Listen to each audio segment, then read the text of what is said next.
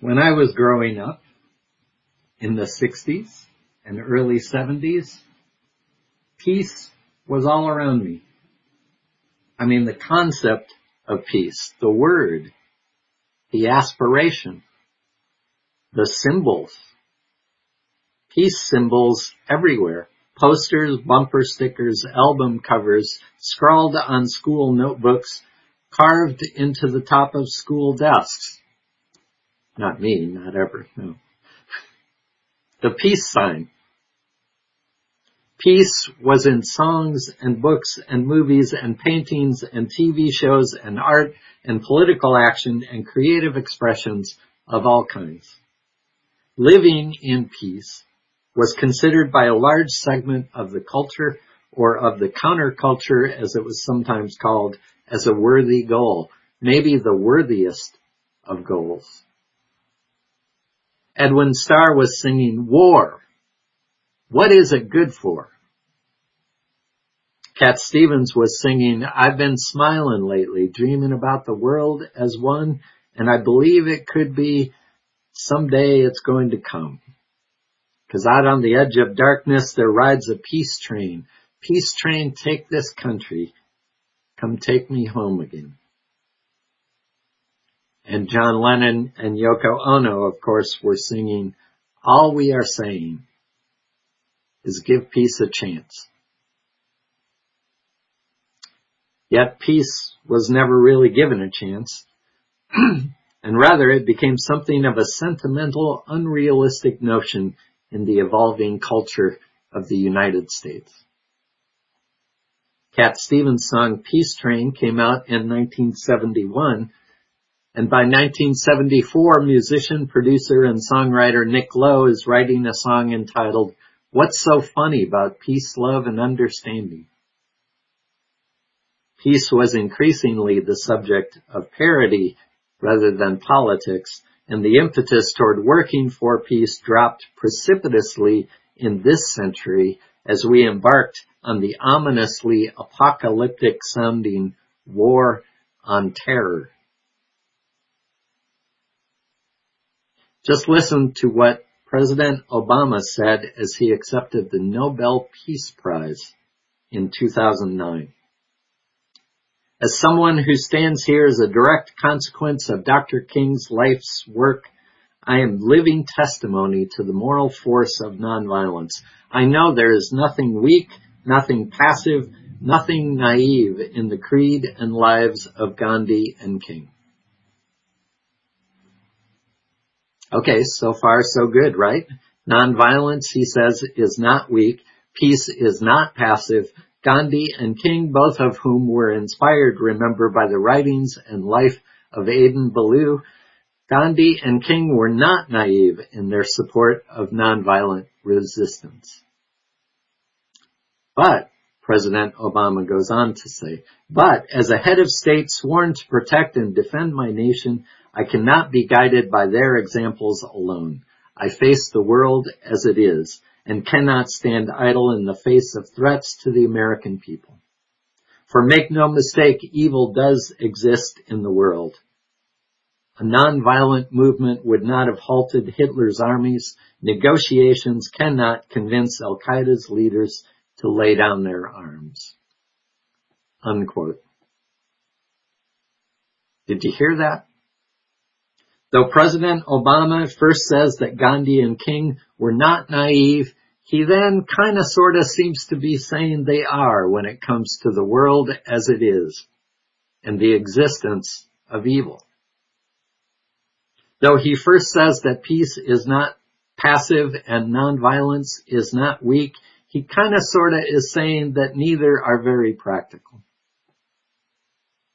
I bring this up not to single out President Obama's administration in its attitudes towards war. They were basically consistent with every other administration in history, but to show how the concept of a peaceful world, the belief that peace is possible, the aspiration for a world at peace, these have all taken such hits in our time that we heard only about the limits and little about the promise of peace even at an international event centered around an award devoted to peace.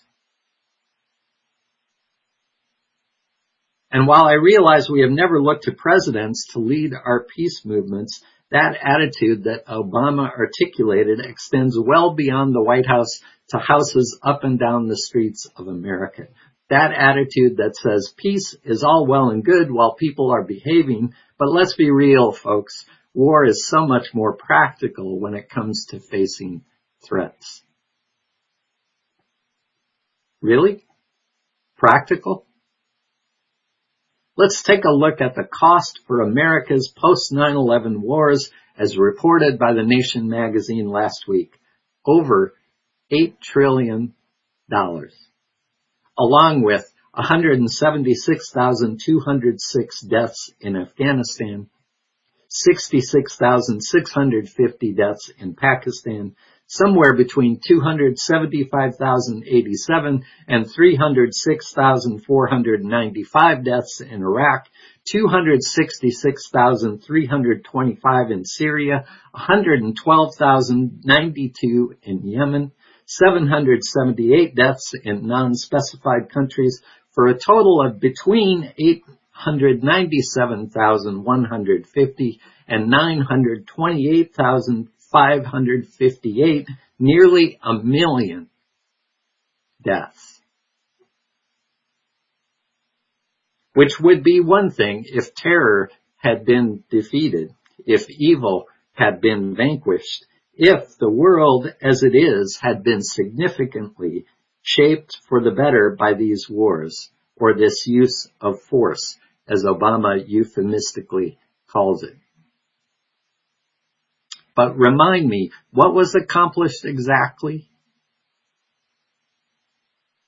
And then tell me what reverberates out from those wars, besides the costs you just heard that can be quantified in some manner. What about the ongoing costs, the ripples of pain that move out and out, the anger and sorrow? How many families do these numbers represent? What manner of irreversible pain are survivors dealing with throughout the rest of their lives? What resentment flares forth from the latest drone strike?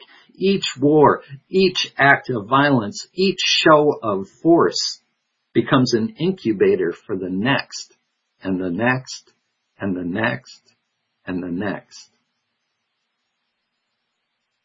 Listen, I don't want to be naive about the presence of evil in the world either.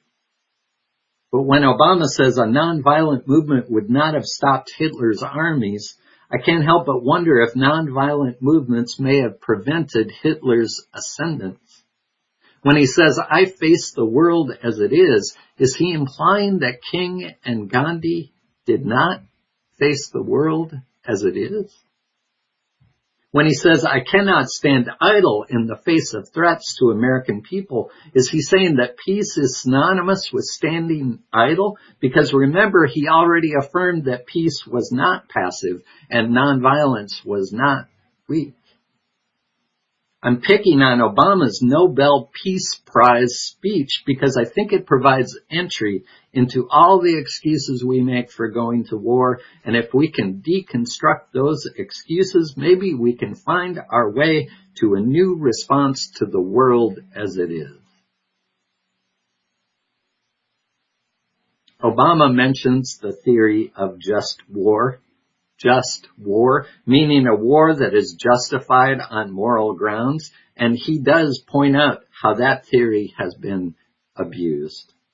All too often, just war theory is just another excuse to go to war. And just, as in justice, makes me think of the way the word peace is most commonly heard these days, as part of a brief and straightforward phrase that is shouted out at rallies and marches and protests. No justice, no peace. Now, to me, that says more about the struggle for justice than it does about peace. In other words, no justice, no peace is declared in response to counterfeit calls for peace that are only meant to silence resistance. No justice, no peace is a response to people in authority who don't so much want peace as they want quiet. No, say the marchers, we will not be quiet. We will not be silent in the face of injustice. And until there is justice, there will be no peace. Because that's not what peace, real peace, the peace of our highest aspirations is about. Peace is not being quiet or complicit when we are called to make some noise, to get into some good trouble in the pursuit of justice. This phrase, no justice, no peace, can indeed be traced back to the work of the Reverend Dr. Martin Luther King Jr., a man who would never have claimed that peace was about being quiet. No, he wrote that true peace is not the absence of tension, but the presence of justice. And yes, King said there can be no peace without justice. But that was the second part of a statement that began with, there can be no justice without peace. There can be no justice without peace, and no peace without justice. And he proclaimed this outside a Santa Rita, California prison, where he had just visited Vietnam War protesters on December 14th, 1967. Charged with watering down the civil rights movement by his anti-war activities, he said, I see these two struggles as one struggle. There can be no peace without justice, and no justice without peace. True peace, the presence of justice, which means we connect with one another and care for each other and take up one another's struggles because we not only know in our heads, but we know in our hearts, in our bones, that we are connected. It strikes me that war is about division, peace is about connection, and justice arises from the recognition of and the willingness to grapple with that connection. Alas, as a society, we have become obsessed with security. And rather than striving toward the security that comes with truly connecting, we are vainly striving to ensure security by desperately protecting. We have decided that peace will not provide safety, but rather that safety will provide peace. Safety ensured, we are told, by border walls and drone strikes and airport security and home security and armed security guards and space forces and enhanced interrogation and arming teachers and border walls and the right to bear arms and good guys with guns and more and more and more prisons and stricter laws and more severe punishments and taking the fight over there and keeping them out. We are told, whether on a global, national, community, or personal level, we are told to believe that if we can just create, hoard, and procure enough weapons to ensure our safety, we will be at peace. How's that working? Protecting from, that is war. Connecting to, that is peace. It is not easy. And if we are going to look at the world as it is, we cannot but recognize that we are all connected. Peace in Martin Luther's description is not giving up. It is not standing idle in the face of threats, nor an ignoble retreat from the struggle for human rights. It is not an apathetic stance toward injustice. It is not cowardice when courage is called for. It is not passive. Peace in this formulation is the recognition of connection, the willingness to stay in relationship, to engage the struggle for justice with love, even when faced with hate. Peace occurs in the midst of tension, in the midst of struggle, in the midst of engaging with the messy, heartbreaking, unclear, painful stuff of life. and ourselves and other people. So there is that chain of connection that Lao Tzu describes that you heard in the chalice lighting words, starting with peace in one's heart, one's soul, one's center, whatever you want to call it. Nurturing spiritual growth. Watching that urge to strike out, to strike back, to protect from rather than connect to within myself. Eckhart Tolle writes, you find peace not by rearranging the circumstances of your life, but by realizing who you are at the deepest level. Nonviolence is not a garment to put on and off at will. Its seat is in the heart, and it must be an inseparable part of our being, Gandhi wrote. We have a ways to go, we humans. It was somehow heartbreaking to me to realize that part of the International Day of Peace was the call from the United Nations for a 24-hour ceasefire. 24 hours? I know it's the International Day. 24 hours makes sense, but I thought, is that the best we can do as a species? 24 hours? Once a year? And I have no idea if that ceasefire is obeyed across the world. I am guessing, alas, that it isn't.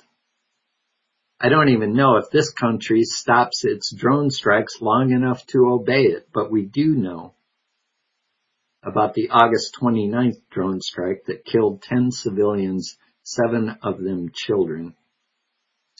First described as righteous by General Milley, he later admitted it was a mistake and called it, quote, a horrible tragedy of war, unquote,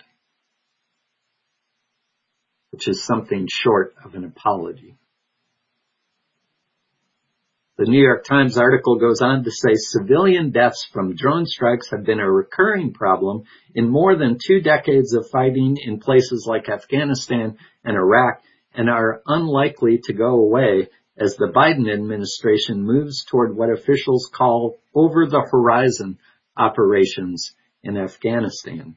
Strikes launched against terrorist targets in the country from great distances away. So yeah, we have a ways to go.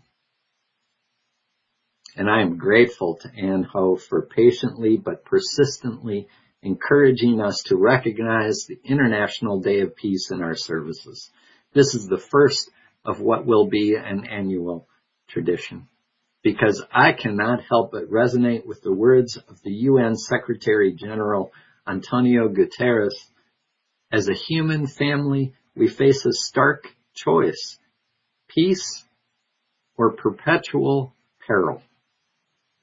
We must choose peace. Peace is not a naive dream. It's a light in the darkness, guiding us to the only pathway to a better future for humanity. Let's walk the pathway of peace as if our lives depended on it. Because they do.